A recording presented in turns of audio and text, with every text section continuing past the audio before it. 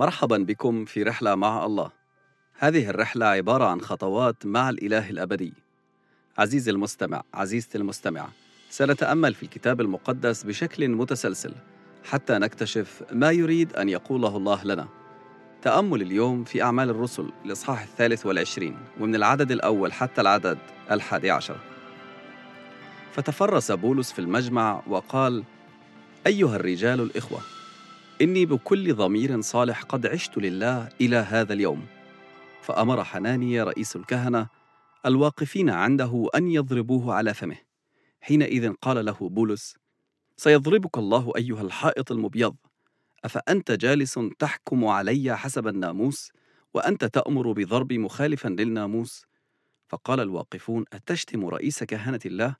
فقال بولس: لم أكن أعرف أيها الإخوة أنه رئيس كهنة، لأنه مكتوب: رئيس شعبك لا تقل فيه سوءا. ولما علم بولس أن قسما منهم صدوقيون والآخر فريسيون، صرخ في المجمع: أيها الرجال الإخوة، أنا فريسي ابن فريسي، على رجاء قيامة الأموات أنا أحاكم. ولما قال هذا حدثت منازعة بين الفريسيين والصدوقيين، وانشقت الجماعة، لأن الصدوقيين يقولون أنه ليس قيامة ولا ملاك ولا روح، وأما الفريسيون فيقرون بكل ذلك. فحدث صياح عظيم، ونهض كتبة قسم الفريسيين وطفقوا يخاصمون قائلين: لسنا نجد شيئا رديا في هذا الإنسان، وإن كان روح أو ملاك قد كلمه فلا نحاربن الله. ولما حدثت منازعة كثيرة، اختشى الأمير أن يفسخوا بولس، فأمر العسكر أن ينزلوا ويختطفوه من وسطهم ويأتوا به إلى المعسكر. وفي الليلة التالية وقف به الرب وقال: ثق يا بولس، لأنك كما شهدت بما لي في أورشليم هكذا ينبغي أن تشهد في رومية أيضا. بولس بيوقف قدام المجمع اليهودي. في هذا الموقف بالضبط المسيح كان موجود فيه قبل هيك. أخذوه علشان يحاكموه، واللي المسيح عمله إنه ما دافعش عن نفسه بالمرة، ترك نفسه يقاد حتى الموت، لأنه لأجل هيك أجا علشان يدفع الثمن، ثمن الخطية اللي أنت وأنا عملناها عشان يعطينا حياة جديدة. لكن بولس في هذا الموقف المشابه لموقف المسيح بيعمل رد فعل مختلف.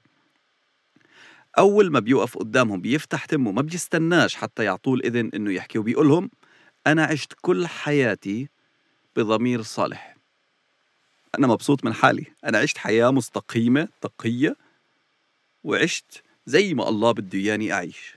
وطبعا هيك كلمة قدام كهنة ورجال دين كلمة حساسة جدا، لأنه هم جايبينه أصلا يحاكموه، والنتيجة إنه رئيس الكهنة بيؤمر واحد جنبه إنه يضربه على ثمه، وبولس ما بيسكتش زي ما المسيح عمل.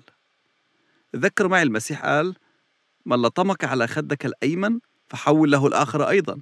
لكن بولس بيعمل العكس تماما، بيقول له الله رح يضربك، بيلعن الرجل اللي أمر هذا الواقف جنبه إنه يلطمه. الناس اللي حواليه بيقولوا له: أنت بتشتم، أنت بتسب رئيس كهنة الله. بولس ما كانش عارف على الأغلب إنه رئيس كهنة الله، مش عارف كيف، ما كانش عارف، لكن بيقتبس هاي الآية اللي بتقول: رئيس شعبك لا تقل فيه سوء، وبيتراجع عن هذه المسبة أو اللعنة اللي لعنها، وعلى طول بيغير طريقة الكلام تبعته، وبيبتدي يقول: لا الفريسيين، لأنه كان عارف أنه في صدوقيين وفريسيين. فريسيين بيآمنوا بقيامة الأموات في الملائكة، والصدوقيين مش بيآمنوا لا في قيامة أموات ولا في ملائكة ولا في الروح، لأنه كانوا متأثرين بالفلسفة اليونانية. وبولس بيستغل هذه النقطة وبيقول: أنا بحاكم الآن على رجاء قيامة الأموات. وطبعا هذا مزبوط، لأنه بسبب موت المسيح وقيامته أصبح عنا رجاء للقيامة من بين الأموات. والنتيجة أنه هدول الجماعتين بيدخلوا في بعض، بيبتدوا يتنازعوا مع بعضهم البعض، لأنه الفريسيين بيقولوا: هذا بيآمن زينا، ليش أنتوا بتحاربوه؟ ممكن يكون ملاك فعلا حكى معاه، ليش أنتوا بتحاربوه ونلاقي حالنا بعدين بنكون بنحارب الله نفسه؟ النتيجة إنه بولس بيوقف وبيتفرج على هدول الجماعتين وهم بيتحاربوا مع بعض، والرومانيين بينقذوه مرة ثانية، بياخدوه وبيشيلوه. بولس كان عنده هاي الجرأة لأنه كان عارف من الله إنه نهايته مش في أورشليم. الله قال له إنه لازم يشهد لإله في رومية، وما حاسبوش علشان دافع عن حاله وحكى بكل جرأة، مع إنه المسيح المثل تبعنا، لكن بولس عمل بطريقة مختلفة، لأنه بولس مش لازم يموت عنا على الصليب. بولس نفسه خاطئ، المسيح مات لأجله وغير حياته وخلاه الشخص اللي هو عليه اليوم، وكان لازم يعمل اللي الله بيحكي له إياه. بالنسبة للمسيح عمل اللي كان مطلوب منه، وبالنسبة لبولس بيعمل كمان اللي كان مطلوب منه، لأنه في آخر آية قريناها اليوم في العدد 11 الرب يقول له: ثق يا بولس، لأنك مثل ما شهدت إلي في أورشليم كمان رح تشهد إلي في رومية. ما حاسبوش. بولس كان عارف من ربنا إنه لازم يفتح ثمه، كان عارف من ربنا إنه لازم يكون جريء، إنه مش يسكت عن الحق. عزيزي المستمع، عزيزتي المستمعة، ما بينفعش ناخد آية من الكتاب المقدس ونقول كل تلاميذ المسيح لازم لما بينضربوا على خدهم اليمين يعطوا الخد الثاني كمان. ما بينفع. ليش؟ لأنه الموضوع له علاقة بعلاقتك الشخصية مع ربنا، له علاقة بخطة الله لحياتك. مش معناته لو المسيح كان لازم يموت في أورشليم إنه بولس كمان لازم يموت في أورشليم. لا، مش معناته لو صديقك الله دعاه إنه روح يشارك الإنجيل في مصر معناته إنك أنت كمان لازم تلحقه وتروح هناك.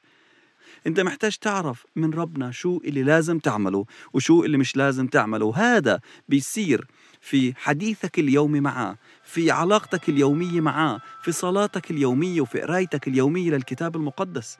وإنك تقول له: أنا ما بدي أعمل اللي أنا بفكر إن أنا لازم أعمله، أنا بدي أعمل اللي أنت خططته لحياتي. أنا بصلي باسم الرب يسوع المسيح إنك روح الله تيجي على كل مستمع ومستمعة، تعلن عن شخصك وتعلن عن خطتك لحياتهم. قودهم، علمنا يا رب إنه إحنا نعمل اللي أنت عينته لحياتنا عشان نوصل للمحطة اللي بدك إيانا نكون موجودين فيها، باسم يسوع المسيح، آمين.